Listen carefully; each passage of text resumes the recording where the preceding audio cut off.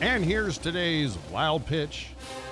6-year-old Callan Perk is a big fan of the Peterborough Pete's minor league hockey team. So he sent them a video of himself giving the team a motivational speech. The coach was so impressed, he had Cal come to a game and give the speech to the players in the locker room. Legends are made every day, and you could be one of the greats. So we're going to do whatever it takes to get the W. Well, it goes without saying this is something that the Texans clearly should consider. That's today's wild pitch.